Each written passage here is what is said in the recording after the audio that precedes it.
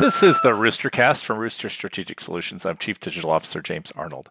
The paid content wave is about to wash over the web and potentially cleanse the info-seeking privacy hounds right off their unimpeded path. That's right.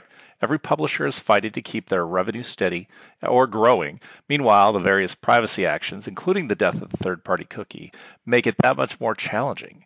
Insert premium or paid content options. Twitter is planning a premium version. Forbes, Washington Post, New York Times, and others all have paid models.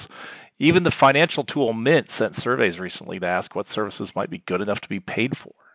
For some, this sounds horrific and worthy of strong pushback against the publishers.